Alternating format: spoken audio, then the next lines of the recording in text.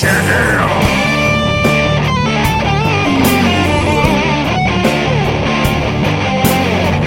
Turn the lake into a big old mess. I never use less than 20-pound test. If you're fishing with me, you're fishing with the best. And if you're not, ooh yeah, soon you're gonna be. I catch more fishes than the seagull birds. If you all ain't fishing, you're a bunch of nerds.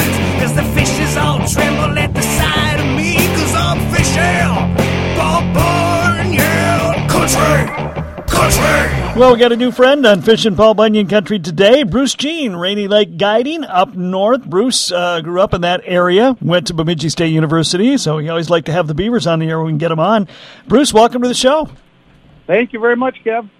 So Rainy Lake, I mean, is a legendary lake, no question about it. We hear a lot down here of people going up there to fish it, but a lot of us aren't real familiar with the lake. So let's start there. Let's talk about Rainy Lake. What makes it so special?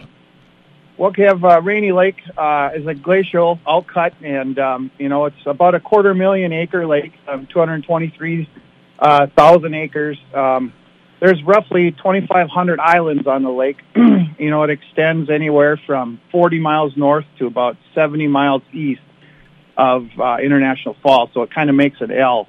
About 60% of it's on the Canadian side, but the majority of the scenic islands and so on are in Voyageurs National Park and that on the U.S.-Minnesota side. So Rainy Lake it boasts Voyageurs National Park has approximately 400 campsites and a few hundred other houseboat sites.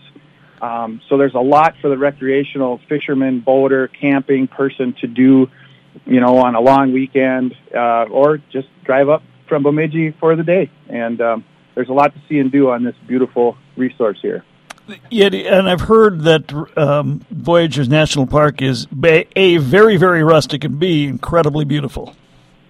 It is. It's an absolute incredible place to just take a tour, and there's a lot of different things to do while you're here. That 100 years ago there was a big push for gold up in this area. And Rainy Lake City is an area now that's flooded when the dam went in, but that was a housing area. And what they were doing is they were mining the small flecks of gold that were in the dense rock of the Voyageurs National Park. And, it's just a scenic area with tours of these gold mines, and you can actually crawl or go into one of these gold mines, and it's quite a sight. A lot of other things. There's hiking trails. There's boardwalks. There's all kinds of things to do with the boat in Voyageurs National Park as well. You won't find many cabins on the lake. 1975, the national park came along and may have forced the hand of some, but acquired the land, cabins, and area from the locals here and said, we want to make this a rustic park, and it's definitely a beautiful place. So, I do know of a number of people who do the houseboating thing up there for like a 3-4 day trip, and sometimes even longer. Yes, that's another great way to see the lake. Voyageurs National Park has, like I said, the 200 and some designated spots to park a houseboat. They have mooring eye hooks. They have trees set up. They have all kinds of different places. There's a couple different houseboat companies here as well.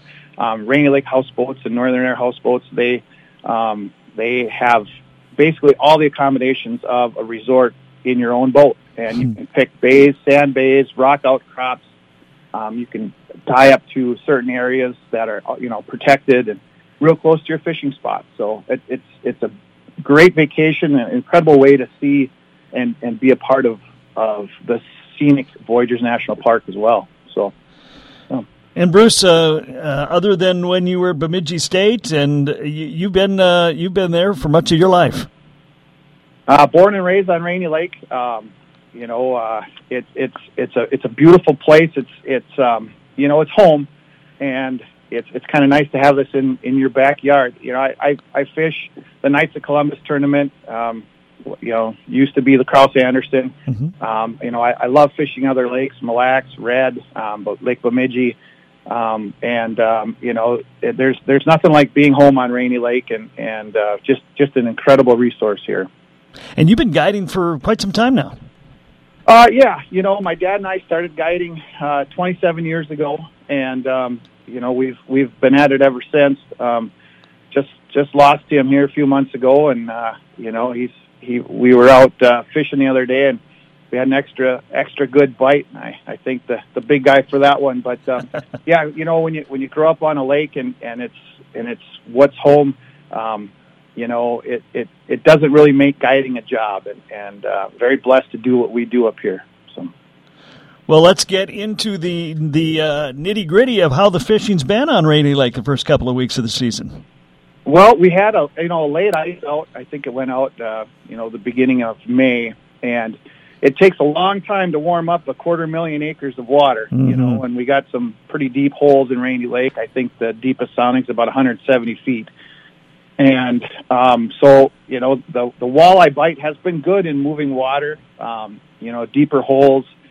Whenever you have a lot of current and eddies and so on, it gives a fish a place to see more bait, and that's where they're feeding there. Also up in the shallows, we're getting walleyes up in the shallows. The warmer water, they're in there feeding as well. The walleye bite's been good. The crappie bite, what our water temperatures the other day were 44 degrees, and it takes them a while. We're getting some crappies, but I'm seeing once we hit that 52-degree temperature range, you're going to see that the crappie bite really turn on. So. Okay. What are people getting the walleyes with? So we've been up in shallows, just pitching a 1/4-ounce jig, tipped with a shiner, fathead chub, and popping it back towards the boat.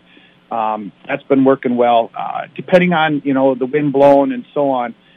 Also, if they're in the deep holes, we're getting them anywhere from 38 to 42 feet, and using a 1/4 or a little bit bigger jig, again tipped with the fathead or shiner, and that's been working well for that. So.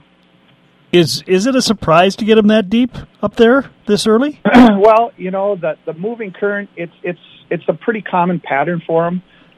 Generally, the water's warmer during this time in previous years, so it's a little bit different as far as the late. It's been such a cold spring, as everyone knows, and with the late snowfalls and all that, it's really changed how the walleye cycle has occurred.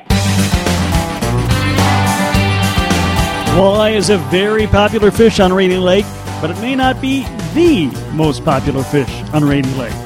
We'll talk about the biggities next. Fishing, the only sport with more logos than NASCAR. You're listening to Fishin' Paul Bunyan Country.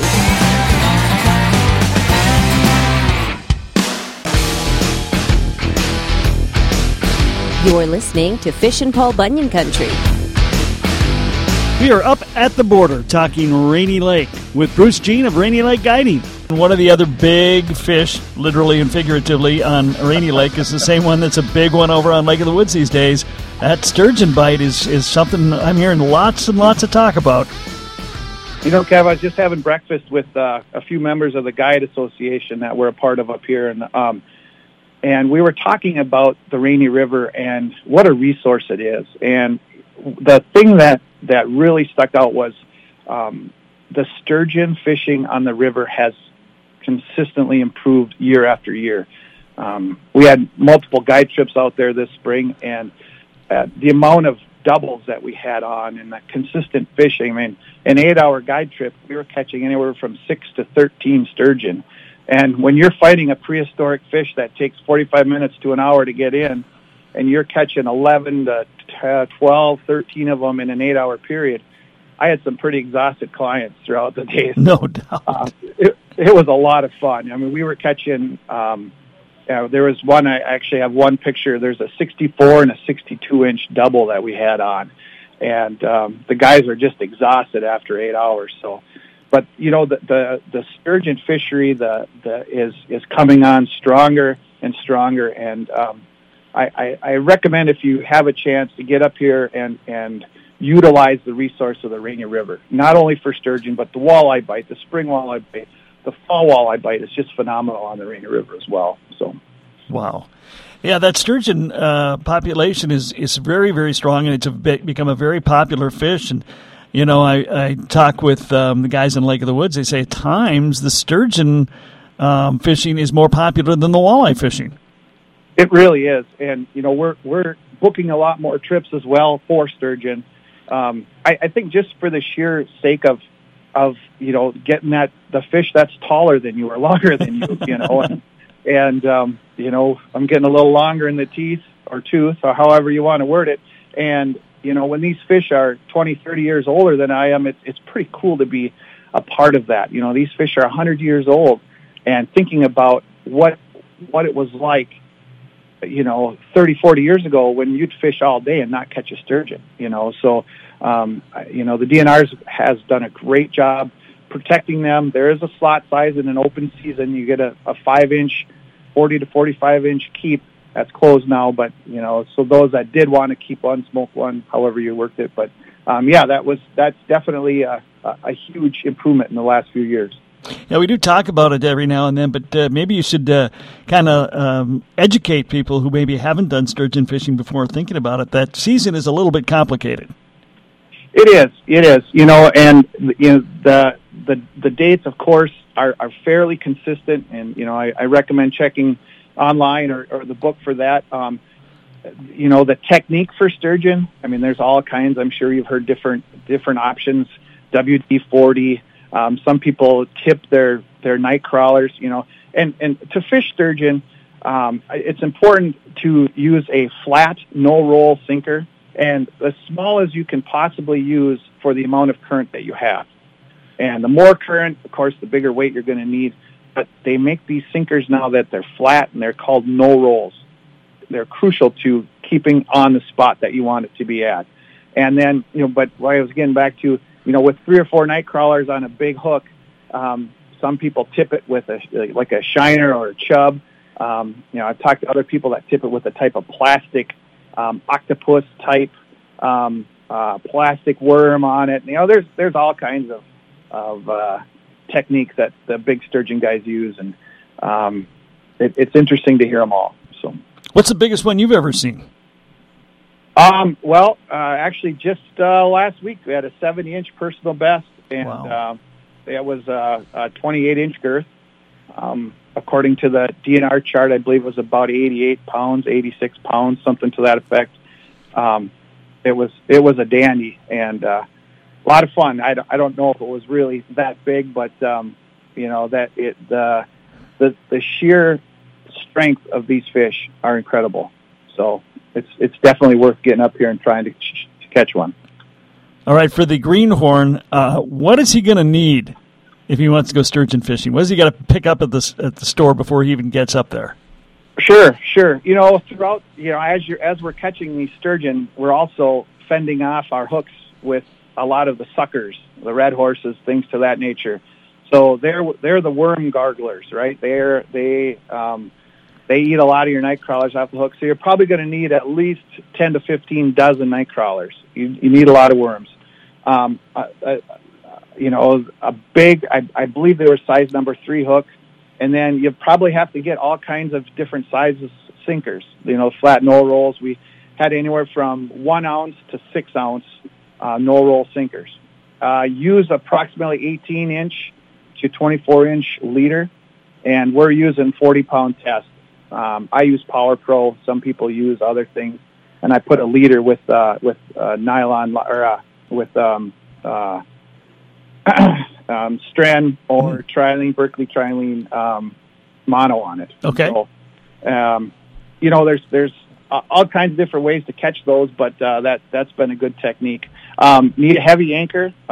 With my Pro V, I just hit spot lock, and